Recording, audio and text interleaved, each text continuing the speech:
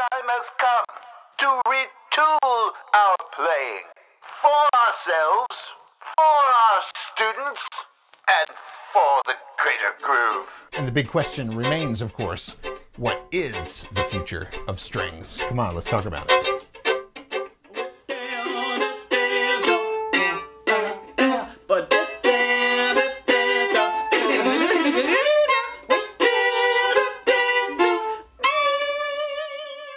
Hey, it's Tracy Silverman, and thanks for tuning in to the For the Greater Groove podcast. This is a place where we are going to talk about the future of strings, and in particular, grooving, playing rhythm, because I do believe that is a big part of the future of strings. And today, I'm so looking forward to this because whenever we get together, we just have the best conversations.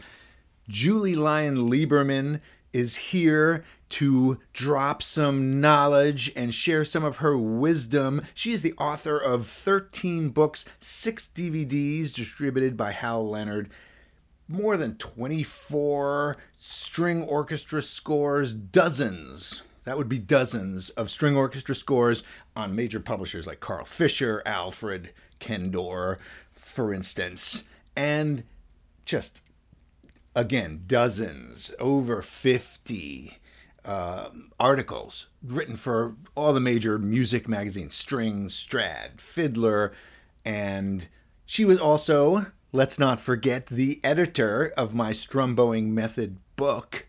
Yes, and came up with a lot of great ideas and untangled a lot of my syntax for me. Thank you very much, Julie. We could all use an editor in life, right? The artistic director of Strings Without Boundaries, which is a wonderful workshop that's been going on for years. It's going to be this summer. It's going to be virtual again for the second time. And I'm teaching there as part of it. It's July 8 through 11. I'll be doing a deep dive session with Julie on the 10th. So don't miss that. Strings Without Boundaries, where 21st century technique meets tradition, creativity, and style.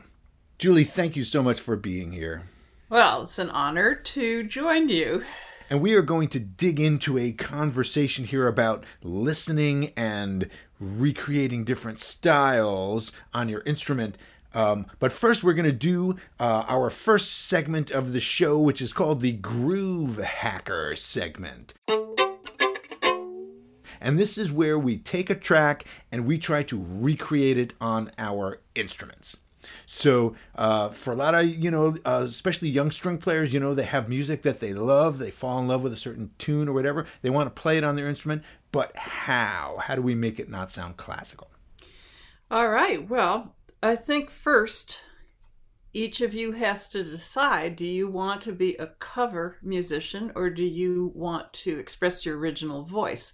Because that's going to determine how you relate to a track that you fall in love with.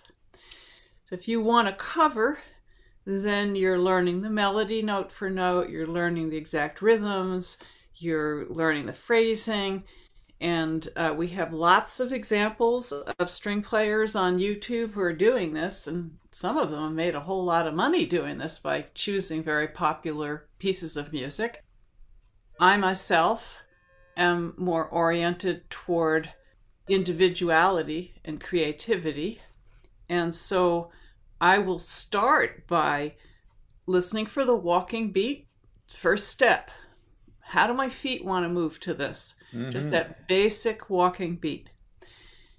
Out of that, I'm listening for where the emphasis lands to decide what the time signature is, because that will influence how I choose to do my own phrasing on my instrument.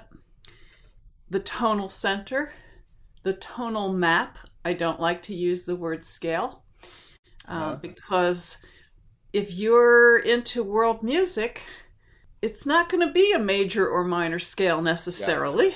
Right.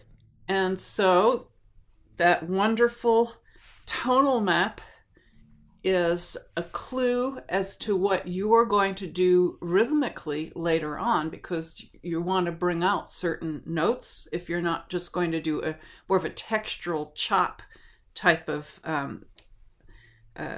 motion on your instrument. And then one of the things us bowed string players neglect when we're listening to a track, our ears go to the melody first and foremost, if they ever leave the melody, because that's how we've been trained. We're a single line mostly. Right. We're single line instrumentalists, and by learning to listen to the rhythm section, in this case on the Angola track, the rhythm section is clapping. Yeah. So we have to train our ears to scan for all the instruments and the role that each instrument plays within that track. In this track, there's a lot of layers to it, and it's the clapping you can hear very distinctly, but there's a lot of other instruments that are buried deep in the mix that it's harder to determine that. Did you find that, Tracy, when you were listening to this? I did. I found that it was the kind of thing that the more I listened to it, the more I started hearing in there, almost like looking in a pond and seeing layers in there of other stuff that you didn't see at first. Maybe we should play a little bit of this track so people can hear what we're speaking about. Angola, Angola, oi, povo céu, a minha os catamatã, o meu coar para banhar caminho. Angola, Angola, oi, povo céu, a minha os catamatã, o meu coar para banhar caminho. Es convivência des meus vivência. We have all spent thousands of hours instilling muscle moves into muscle memory. And I find that it's much more useful to us until you learn how to control that and not let muscle memory take over. Much more useful to sing with the track first, whether you're singing the rhythms on a single pitch or singing to find the tonal center, singing to find the groove, the inflections, what notes pop out within each phrase, and which ones pull back. This is exactly the same process that I do. I think of it as an organic way of prioritizing. If you sing something, you can only sing one thing at a time. So you're going to prioritize. Is it the bass note? Is it the backbeat? Is it some harmony, arpeggiation? How would you basically sing it and then try to recreate your voice? Now, what happens down line is that your muscles stop taking over, and you begin to facilitate what you hear into new moves and grooves on your instrument. And that's the ultimate goal. That is true artistry, by the way. Yes, we do need muscle memory, so we don't have to learn how to hold our bow every day when we first get our instrument out and find our notes all over again. But once we have that in muscle memory, unfortunately, fortunately and unfortunately, whatever style each of you has learned primarily for many years, whether it's classical or particular fiddle style, those muscles are going to want to take over and articulate the way they've been trained for that particular style. Right. So this is a great way to transcend. I think of it as like a language, and your muscle memory is like your fluency. I don't have to think about conjugating my verbs right now. I'm fluent, such as it is in English. So that muscle memory of the language gives me the ease to be able to speak.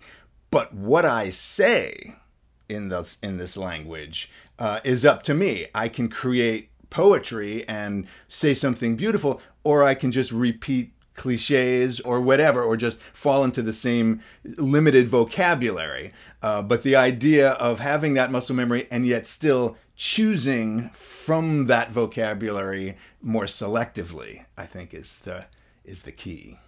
Beautifully stated. Thank you. So let's see, we were talking about capturing the style, which we said we'd get to later, but it's all, we have to weave it all in to this piece, Angola. In this particular piece, one of the things I listened for is ornamentation. Mm-hmm. If there's a string player in it, a bowed string player, I'm listening for slurs and surges. How is a single note articulated? In Scandinavia, that note is going to surge toward the end of its however long it's held. Is it hit at the beginning? Is it hit a third of the way in? Does it surge midway? I'm listening for all of these different aspects to be able to try to figure out what I can do rhythmically within that. And I want to back up here a little to the problem we have about listening. Now, Suzuki trained players learn to listen from the very start. The rest of us who came up through other systems, unless you came up as a fiddler from the very start and engaged in the oral tradition, AURAL, we have, I would say, a deficit in terms of how we listen and what we listen to. So my turning point was I had a radio show on WBAI in New York City. And I was interviewing American composers. Rather selfishly, I would bring people into the studio that I wanted to meet, like Meredith Monk and all that, But Pauline Oliveros, when I had her in, she talked about her Deep Listening Institute and her deep listening workshops. And though I never attended one of those, during the interview, I found myself examining my own ears through a magnifying glass and realizing how much stuff was going on in my thinking head that was eclipsing my ears. Mm-hmm. So I suggest, just as a little test for all of you out there, to put your bow on your string and draw a long down bow and a long up bow and see if you can listen without thinking about anything else for the duration of that round trip. And you may be in for a bit of a surprise because there may be a whole lot of chatter that comes up very quickly. So just that simple exercise every day, first as a litmus test, but then after that to develop the ability to absolutely disappear into your ears for the duration of that round trip bow. And if you start thinking about something else, instead of going, I'm thinking about something else, here I go again, which keeps you from listening. Just notice and come back. It's very similar to a meditation practice or a mindfulness where you just need to be in the moment of that sound. I talk about, in the book, I talk about this sort of listening forwards and listening backwards idea. Audiating forward, like hearing the sound in your head before you play it, because as string players, we don't have frets and buttons. We're like singers. We have to audiate it first. But then, in reverse, actually listening to what you just played to see what you're doing, not just what you wish you were doing. Big difference sometimes. Beautifully stated. Yeah, thank you again. So shall we bust out our fiddles and see what it sounds like if we try to play this thing? Absolutely. So what I hear from the clapping is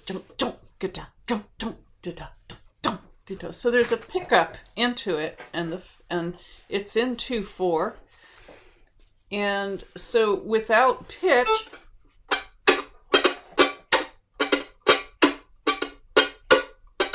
So there it is, just straight and simple. Yeah. The clapping.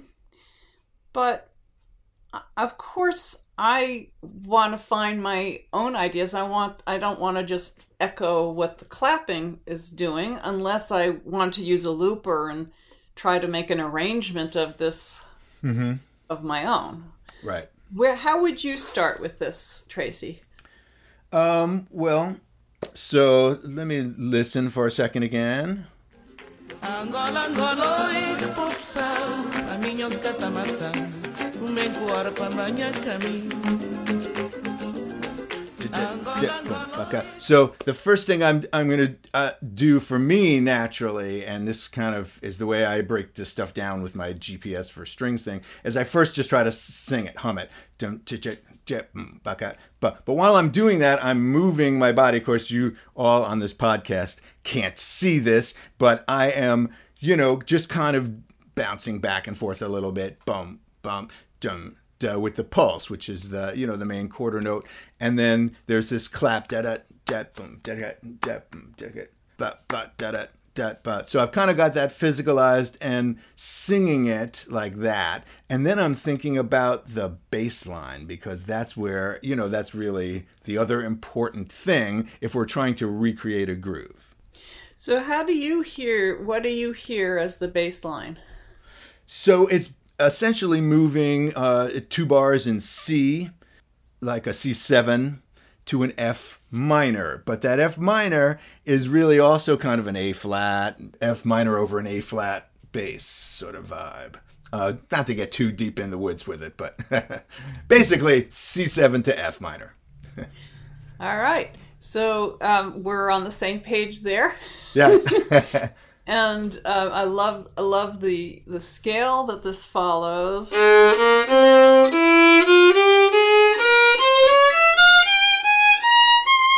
It's a beautiful.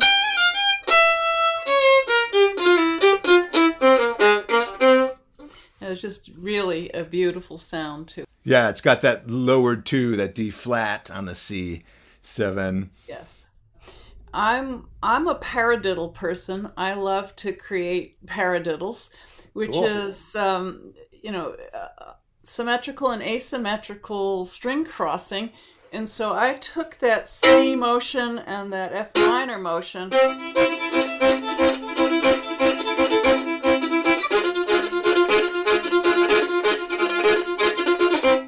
and yet another layer that could be created over it. One can always arpeggiate on those 2 chords and get another layer of groove over that. Yeah. So let's hear what you would do with this, Tracy. Well, I'm not really sure. I have to keep doing this back and forth process when I'm doing this, and listen to it. So I'm just going to refresh my mind right here for a second. Angola, Angola, oi, que povo céu, a minha osca tá matando, o menco ora pra banhar caminho.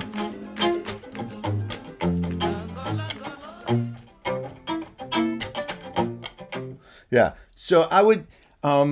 So the first thing I'm doing is like boom chicka boom chicka. So I'm going to try to sing the whole thing with some rhythm and some bass line at the same time. So it's kind of like bo bo bo. So what's that riff?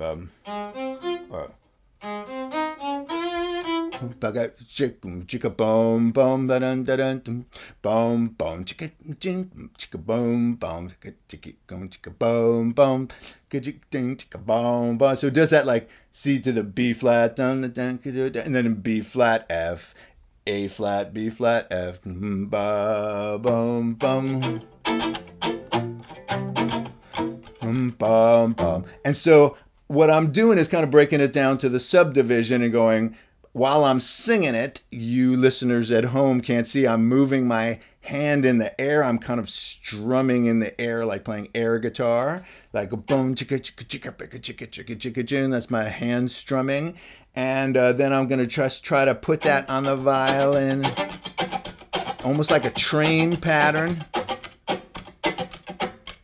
And then I'm going to try to work in some of that bass line. Bum, bum, bum, bum, bum, bum, bum, bum. And then I'm going to start adding harmony, C7, F minor.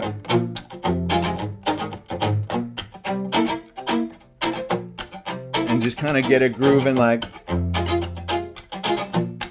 something like that. That was But fantastic. then I've got 6 strings on this, so that makes it a little easier. I was just about to remark. I've got a low C and a low F is perfect for this key. Couldn't For be easier. those of you that just drooled over what Tracy did, as I've got drool rolling down my chin, you can't see me, but that's what's happening. Thank He's got two advantages on us. One, the extra strings. The second, many, many, many years ago, he did a bunch of work with Kaito Makanda. Did I say his name correctly? Yes, you have. When Kaito came to the U.S., he came to my music studio when it was in New York City. No kidding. I didn't know that. Yep. And he gave me a cassette tape back. This is how long ago this was. Whoa. A cassette tape of stuff that the two of you had done together. And gosh. Your exposure to this music, this style, goes back a long ways, and you can hear it, right? Oh, that's so sweet of you. You know what? It actually goes even back further than that, because when I was a kid, my dad played a lot of Brazilian bossa nova stuff. Not that this is Brazilian particularly, but it definitely has that vibe for sure. It has elements of it because of that rich combination of Afro and Latin rhythms.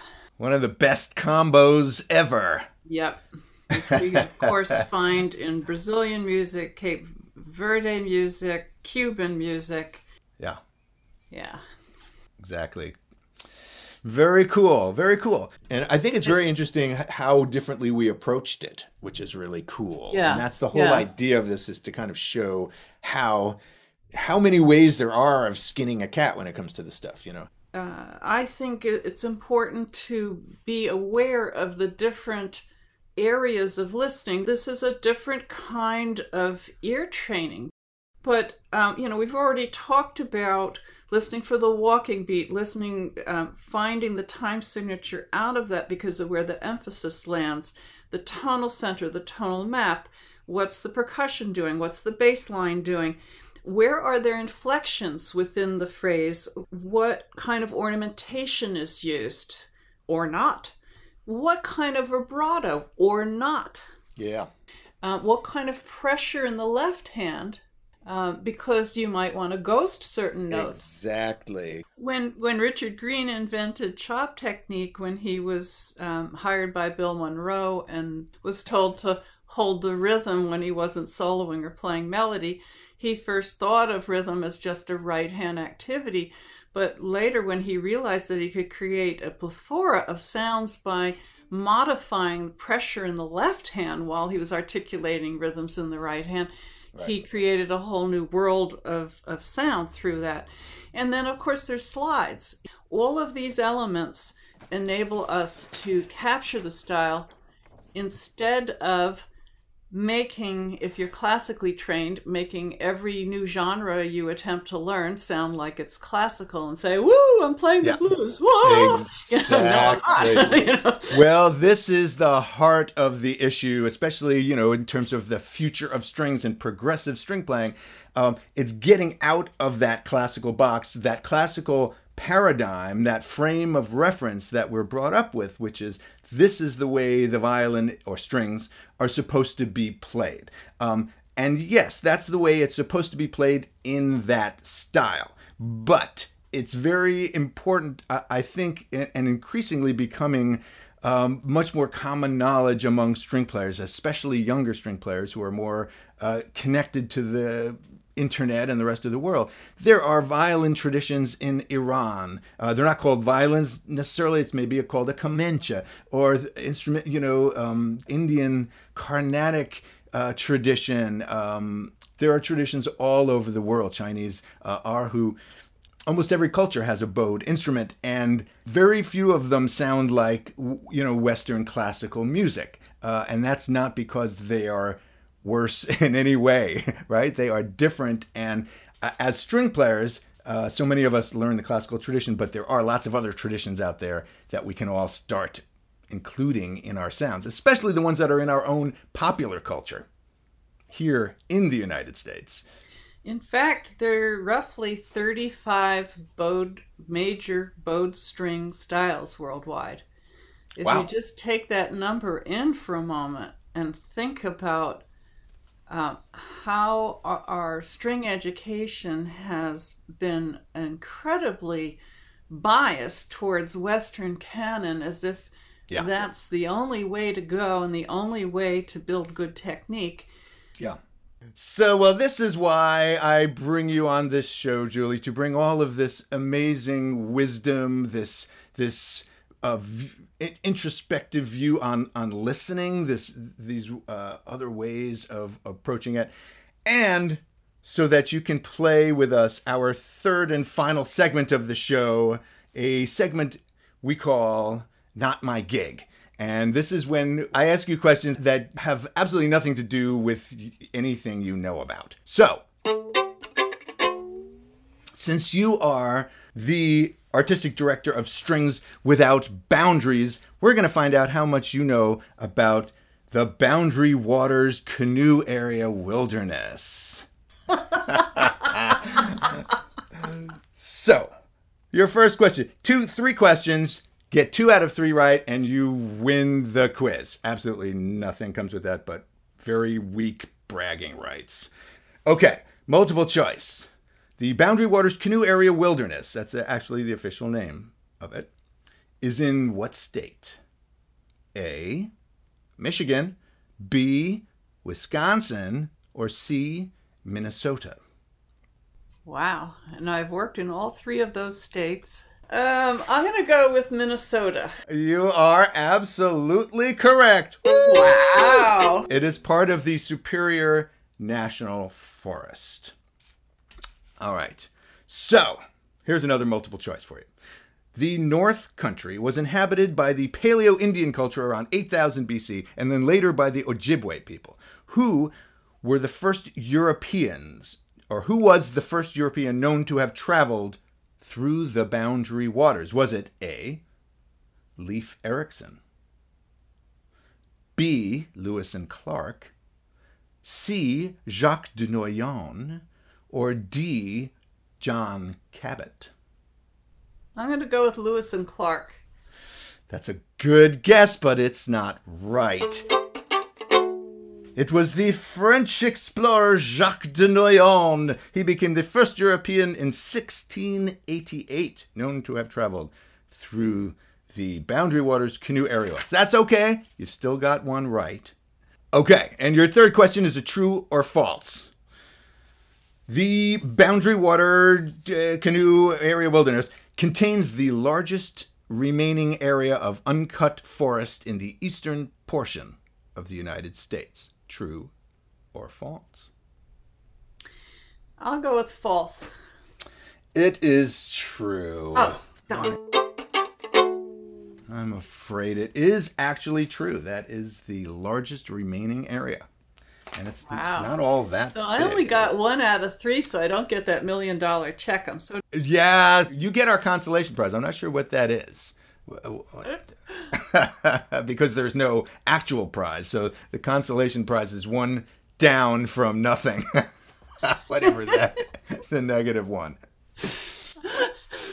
Well, thank you so much for including me in your podcast. This has been really fun. This was great, Julie. I'm so glad you're on here, and it's so wonderful to get your insight into all of this progressive string stuff that you have been, you've been fighting this good fight for, I guess, pretty much all your life, so as long as I've known you. So, we are all in this community grateful to have your voice and you as a thought leader among us. And thank you so much for being here. Thanks, Tracy. See ya.